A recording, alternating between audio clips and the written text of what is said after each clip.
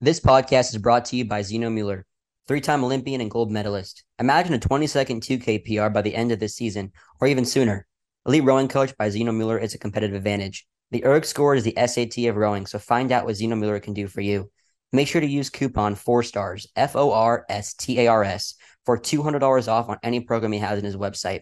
Zeno is an Olympian and graduate from Brown University, coached by the legendary Steve Gladstone. He'll get you right, he'll get your 2K down, and you'll be a better athlete after his training. So make sure you tune in with Zeno and get some coaching at eliterowingcoach.com.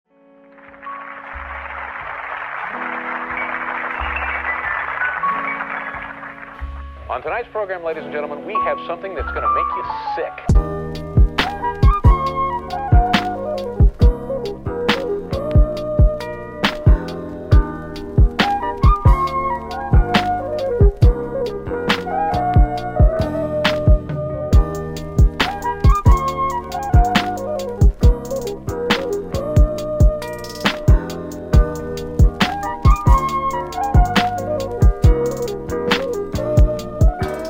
Welcome, everyone, to another episode of the 4STARS podcast, where today we get to hear from the man, Paul Cooke, head coach at Brown. He's entering his 23rd season as head coach for the Bruno and 30th season as a coach at Brown in total. Coach Paul, how you doing today? Yeah, I'm doing very well, thanks. That sounds like a long time. Hey, I mean, you've been a coach for longer than I've been alive, but you know what? You got to do what you got to do. A lot of people reached out and said, like, you got to get Coach Paul on the podcast. I said, all right, I'm doing my business. Reached out. Here we are. The entire season this year coming up, right? So upcoming races, if you can dive deep into those, that'd be great. Sure. First of all, just thanks for having me, and appreciate the work that you're doing to get information out and get the message out from different coaches and athletes just about how we do our sport. But to get to this year coming up, I would say that the competitive landscape over the last number of years, I mean, it always does in sports. It keeps going up, and you're constantly trying to figure out, what's working, what's not working, how can we do things better, and how can we rise to the next level, or win this race, or do well this competition. And I would say that it's too early to tell for me or anyone else. I would imagine what's going to unfold in the coming year, and you just have to focus in on what you can do and to try to get the best vision you can of how does this group particularly develop in the right way. What can I do to adjust what I was thinking coming into the season to what I'm seeing? How can I have the people in the program play roles where they get the most out of themselves and their teammates? I think that's a big part of it, is who's going to be able to push this team forward in the right way, and how can I support those people in doing so? And then, if you do all those things well, the results will start coming, and the training will be good. And, oftentimes we find that the spirit of the team really comes through, whether you're running hills in the old days or whether you're on the ergometer or in the weight room, wherever it is. It's exciting to see the team start to work together and come together. And when you do those things, the season starts to take care of itself most of the time. And then you adjust and fight and crawl your way to the front of the race as best you can. That was well stated there, Coach. I wanted to ask you a question about team culture and how important that is to you. Something that people talk about a lot. And what does team culture mean, and how do you define it, and what does it look like for us? And sometimes we try to just make it as simple as, well, can we just get everyone to come down to the boathouse and have a good workout?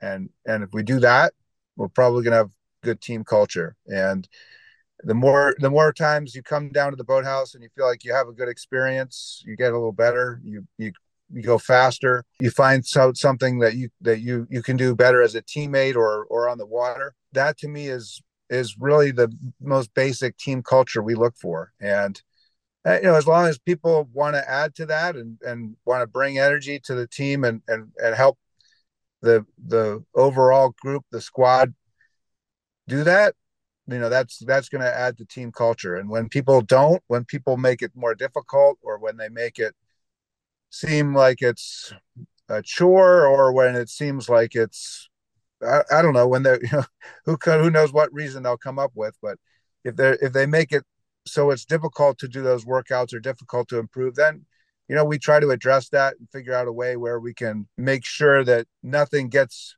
interrupted in terms of the what the team can do better, or that we address whatever issue comes up that seems to be getting in the way. That's awesome. And in terms of the best way to execute practice, how would you say like your typical day in the life of a coach is prepping for practice, talking to your assistant coaches, Coach Scott, Rufus?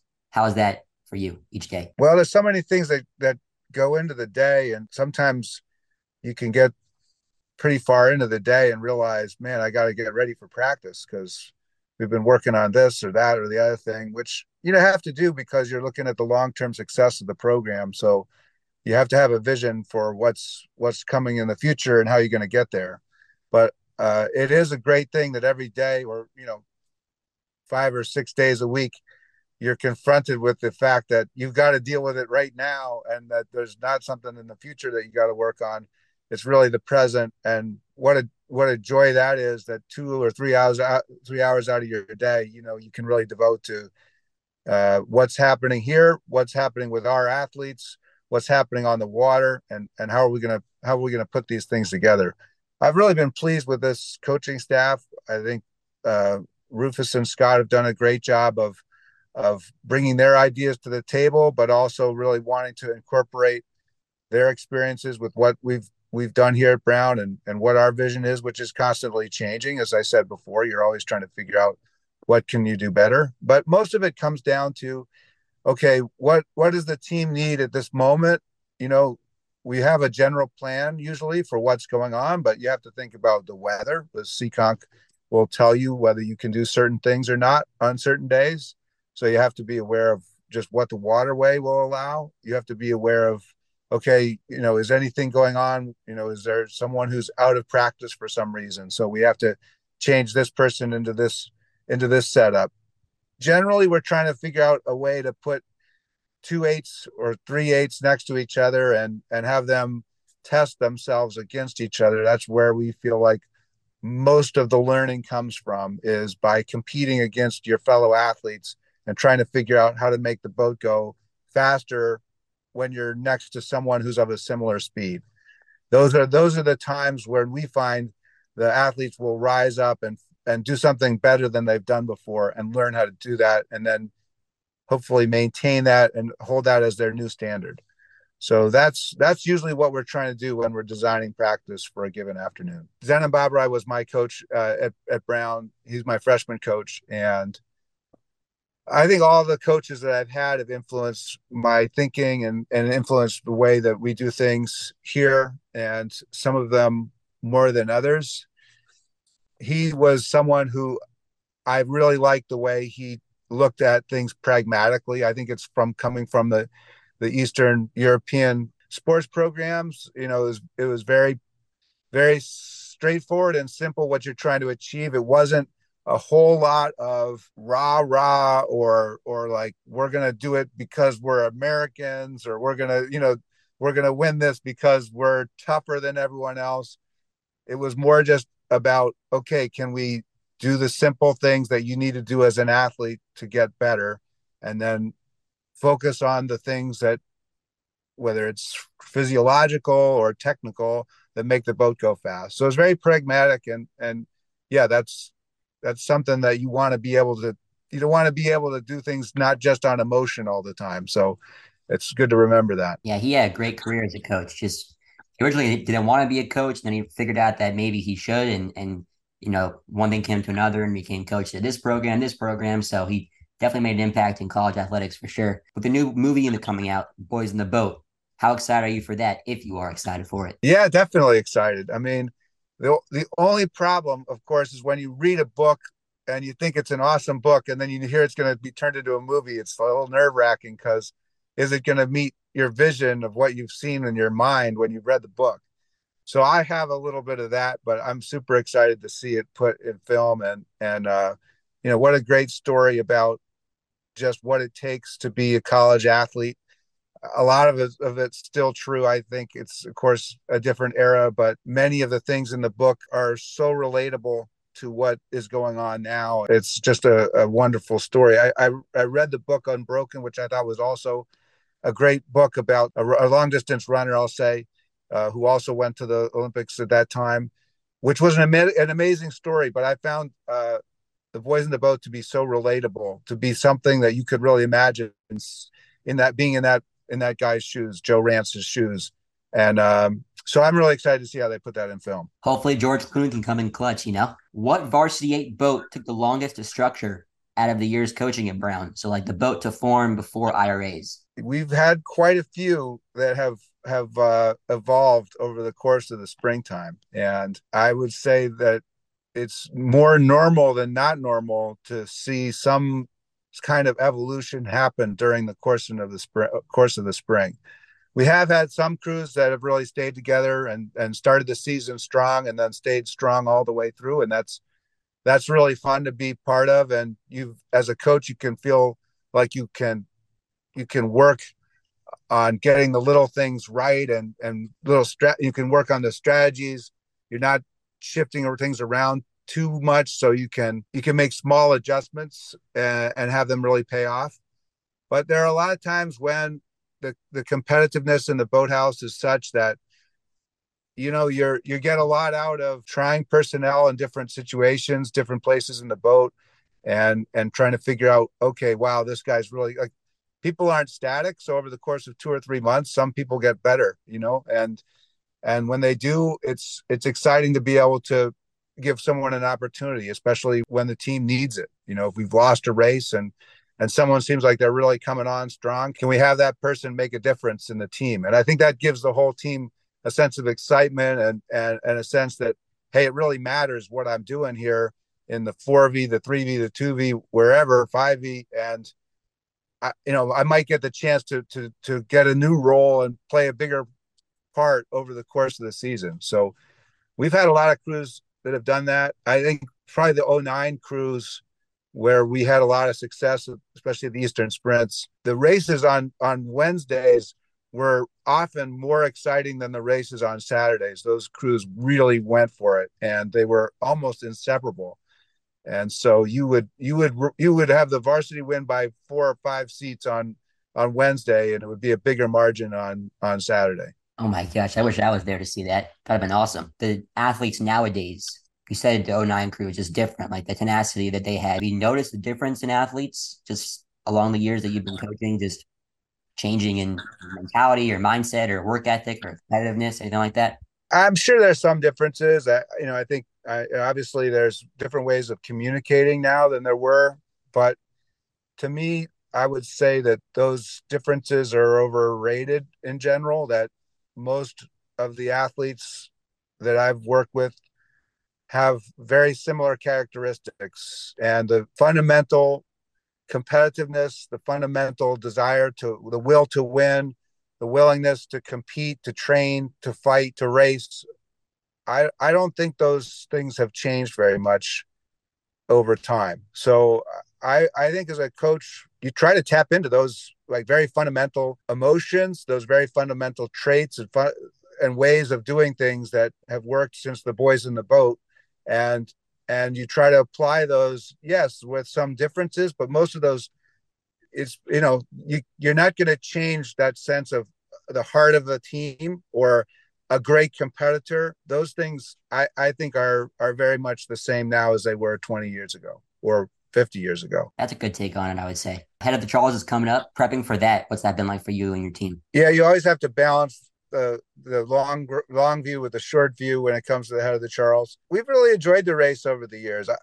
We've had good success there, and the athletes get super excited for the competition. There's a great crowd. You don't always get to row in front of so many people, so you really feel valued as an athlete, I think, and get that sense of celebration and recognition of the sport. So I really do like that about the head of the Charles, and so we're working hard to get ourselves ready for it, and I think the team will stand up tall as they often do, and they'll race hard and they'll race well. You know, what's so funny is that your alumni, Leganzowski, is racing in the champ single this year from CRC. He's definitely going to use those traits that you taught him as an athlete at Brown into his training, I think, this fall. So I'm excited to see how he does. He just came off the world championship in the quad. Your reaction to that, just seeing him follow through with his dream of going on the national team as a coach. What are your thoughts with that? Anytime one of our athletes goes on to race internationally, it's mostly just a thrill to watch, and of course you uh, admire what they're doing. They're taking it to the next level. They're taking hopefully the lessons they learned at Brown and applying them and learning more and coming back and telling us what happened and what was different and what that was all like. So it's mostly just a huge amount of curiosity and support and cheering them on when someone goes on and rows internationally like that. And I still have those dreams like anyone else does of racing, yeah, racing in the biggest competitions and the Olympic Games, World Championships. Those are always moments that you dream about and aspire to. So it's exciting to be able to share in them. Yeah, I mean, shout out to Jack DiGiovanni, man, just doing his thing. Just completely. What is it? U.S. Rowing Male Athlete of the Year, under 23 group. That's fantastic. Both Will and Jack been on the show, and I can't say how awesome. I mean, those podcasts were with them. They just complete, just true athletes and want to learn more about the sport and compete. And they're just great people. So shout out to those two athletes that have been doing their thing at Brown. And then also the alumni at Brown, I think is one to none. My sponsor, Zeno Mueller, Olympian, Hall of Famer at Brown. Any interactions that you've had with Zeno that have made you love rowing even more? I mean, he's taught me so much. Well, we just had the 93 crew back here intact last June, and they went out for a row, and it was really exciting to see those guys. And Rufus and Scott were both in the launch, and they were like, wow, those guys got going after about 6 or 7 strokes off the dock. You could see the rhythm was there, the boat was moving. Those are the heroes. It's always great to have heroes at any place, but those are our Brown heroes, and we look up to them and aspire to do what those guys did. And again, it's just been exciting to follow their progress. And Zeno specifically, his race in the single in Atlanta, I think is one of the most exciting races you'll ever watch. And to know the program he was part of and what he did at Brown and how he did his preparation for those Olympic Games, to have an insight into what he had done in the years beforehand and how that had been somewhat shaped, just at least part of his experience shaped here at Brown. That's awesome. And you never get tired of watching that race. I pull it up all the time. I was just watching, I think it was 2 weeks ago I watched it, and it just gives me chills just seeing him just do his thing and win across that finish line. Oh my gosh. Couple questions here, and then we'll get into our Q&A. Recruitment at Brown is different than other schools. Obviously, it's an Ivy League school. And before I get into this, I just wanted to say congrats on being the 2022 Heavyweight Coach of the Year for the Ivy League. That's fantastic. When you received that award, what was going through your mind at that time? I mean, I really appreciated getting recognized. I was pleased with the way the season had come through, especially at the end of the season. We had a lot of crews really step up. The energy and ability of the crews to peak at the right time was really strong. I felt like we still left something on the table because we didn't win the championship. So I appreciated the award very much. It was great to be recognized, but it did still feel like we have another stone to turn. Totally. You can never stop. You have to always keep going. The impact of GB assistant coaches on the team. Now, you mentioned Scotty Cockle and Rufus Biggs. Rufus was an alum at Brown. So you were coaching him, and then he became a coach. So that's awesome too. Well, I coached lightweights way back and a long time ago and at Cornell. And there was this thing about whether guys were better, whether they were recruited to row before, whether they were walk-on novice athletes. And we used to have conversations about which one was, who was going to be better. And the same thing sort of happened with international athletes versus U.S. athletes, U.S. coaches, British coaches from Poland like Zenon Babrai. What I think is that when you find good people, you have good people. And so it doesn't really matter too much where they come from or how they get there. Whether you have British coaches, American coaches, or coaches from any country in the world, it comes down to the people and working together in a system that helps people get better. And I think that's what those guys are doing. And I'm really pleased that they're on board. I think they do have both experience in British rowing, which is arguably, one of the stronger or the strongest rowing programs in the world right now. So having that insight is valuable, but the personal side and the just finding the right people is, to me, the more important of the two. I think that Scott does a great job of highlighting the team itself through social media. Increase on the team has gone absolutely like it's unreal. Scott had a video that went over 1 million views. That's like you think about rowing, you don't really see that often. The attention that you see in rowing, and so for him to have a video like that getting over 1 million views for one of the guys in your squad to look over and get ready for a piece like that, it's unreal. When you heard about that, what were you thinking? Like Scott had some magic, or maybe he found the algorithm or something. Well, he's got a lot of talents, and that's one of them. And it is really fun to work with him to create messages that we feel like represent the team, show what the team is all about, and also just our cool images or cool videos or have some kind of cool statement involved. And I don't mean to say I have a huge influence, but I do like working with them on it a lot. And I think it's made a difference for the team. I think they feel like they get represented and recognized in a way that is exciting. You have to be careful of trying to do things just so they look cool rather than actually being fast. And I think that we try to stick to that as well as we can. And you don't want to get overly conscious about the wrong thing. But, when you can tell a story and you can tell that story through images and sound or whatever it is, it's exciting to tell the story. And we're happy that the athletes here have been able to get some recognition that way. I mean, there's a video of VJ in the coxswain seat, Henley. That's like been so fun to see VJ get that kind of airplay, I guess. He came from, I think it was Malvern Prep, right? Was that where he came from? And then He came from, yeah. We talked to VJ before he arrived at Brown. I wouldn't say he was entirely an unknown quantity. We were excited about. He wrote me a great letter actually when he was looking at Brown about one of his former teammates who went on to be the U.S. coxswain, and how he wanted to follow in his footsteps. So VJ, I think, is a really terrific guy, and I've enjoyed talking to him before he came to Brown, and he's done a great job here, and so fun to see him in that video. yeah, I mean, you also got Elena as well, who's coming in Greenwich after a great career. She's and done great stuff. So again, great coxswains. Jack's a great coxswain. I mean, you got great coxswains all around. So I mean, you're lucky with that. And I'm sure that Scott definitely has an interesting way of choosing the coxswains. As a coxswain himself. Do you think that social media on the team has influenced recruiting at all? Yeah, I do. It's one of those things like having a good facility or a nice uniform. It's a way that you can express that the details of the program are paid attention to. So if we can somehow get the message out there that we like to do things the right way, we try to pay attention to detail. This is what we're doing here. This is what we're doing there, and we can get somebody from around the country or wherever to view that and say, hey, there's something going on at Brown that I want to pay attention to.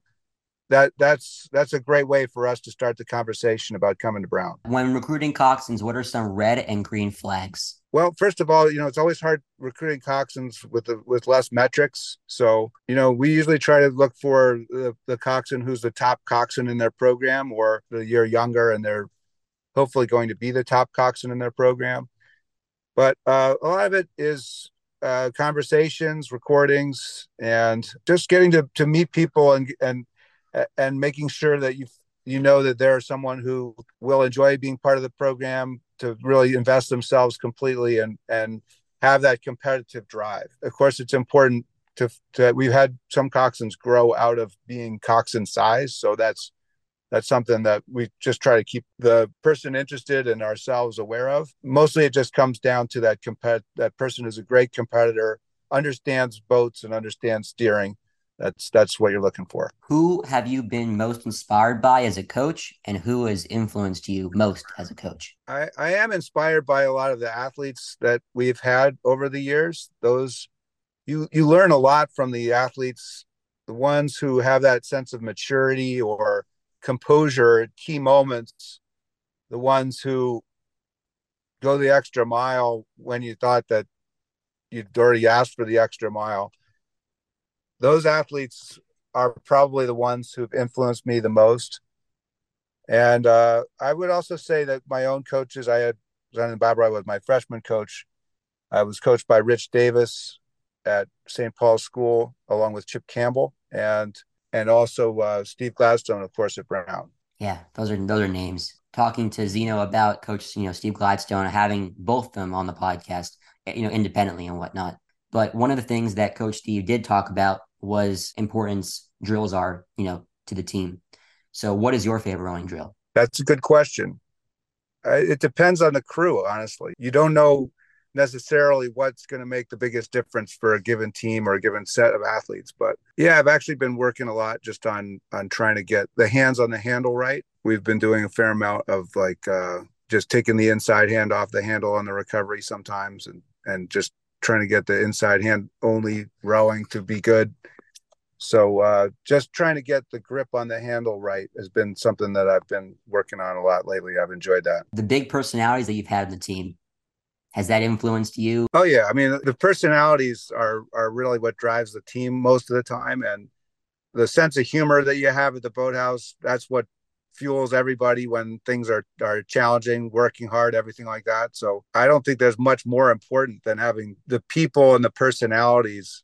Some of them are very quiet, of course. So there's all, when you say big personalities, sometimes they're big in a quiet way. So it's not always the people that are the most boisterous.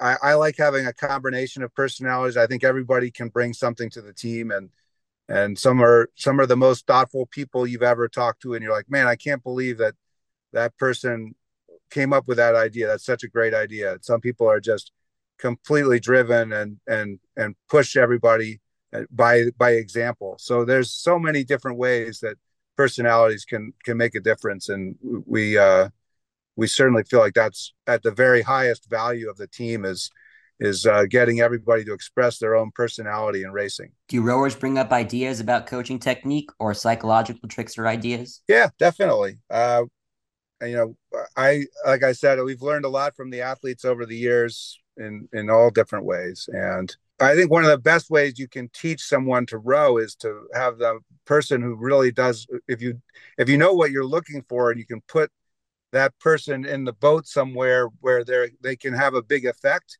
and everyone can feel it or see it or watch it. You could do some drill, but if you have the boat already rowing in a certain way, and you put someone who doesn't understand it in that boat, that's the best way to teach them. It doesn't matter what drill you're doing; you could just be rowing. So it's being able to have people lead by example is probably the best way of learning how to row. If you could change or add something to crew that would make it more spectator friendly, what would it be? Well, I think we can do better with the events, the things around the competition. I mean, the IRA is such a great race right now. It has been for a long time, and I'm sure you can make arguments that there's other races that are just as good or better. But the IRA semifinals, finals, the whole competition has to be one of the best rowing regattas in the world. I think we could learn things from other regattas in terms of being spectator friendly, doing things with social media and online. The IRA's worked very hard to do those things, and they've had a lot of success with it, but certainly that's a place where we could keep growing. All right. Any specific events they think could be interesting or could propel people to want to watch it more, anything like that? That's a good question. One of the reasons that made the Head of the Charles is successful is right close to downtown Boston. Can you put the race in front of people more? Because sometimes you're doing a race that's in the middle of, it takes a long time to get there. Is there a way that we can put more races right front and center in either urban settings or close to them? I think that finding those venues would be really could be helpful. Trying to think here. Oh, we do have a question. I don't know who it's from. Wink, wink. Favorite athlete from classes from 2023 named Will. Typical. I wonder. I let me think about that one for a moment. Yeah, that guy's one of a kind and always brings great energy. When someone's feeling down or low, how often are you checking in with your athletes throughout this season? Yeah, I think it's a really good question. And, I think we check in with them every day, one way or another. I mean, at least you just, when you walk into the weight room or you walk into practice, you're always looking around, just making sure everyone's there. Uh, you notice pretty quickly when someone's late or when someone's not there. So that's the first big warning sign. If someone's not at practice, what's going on?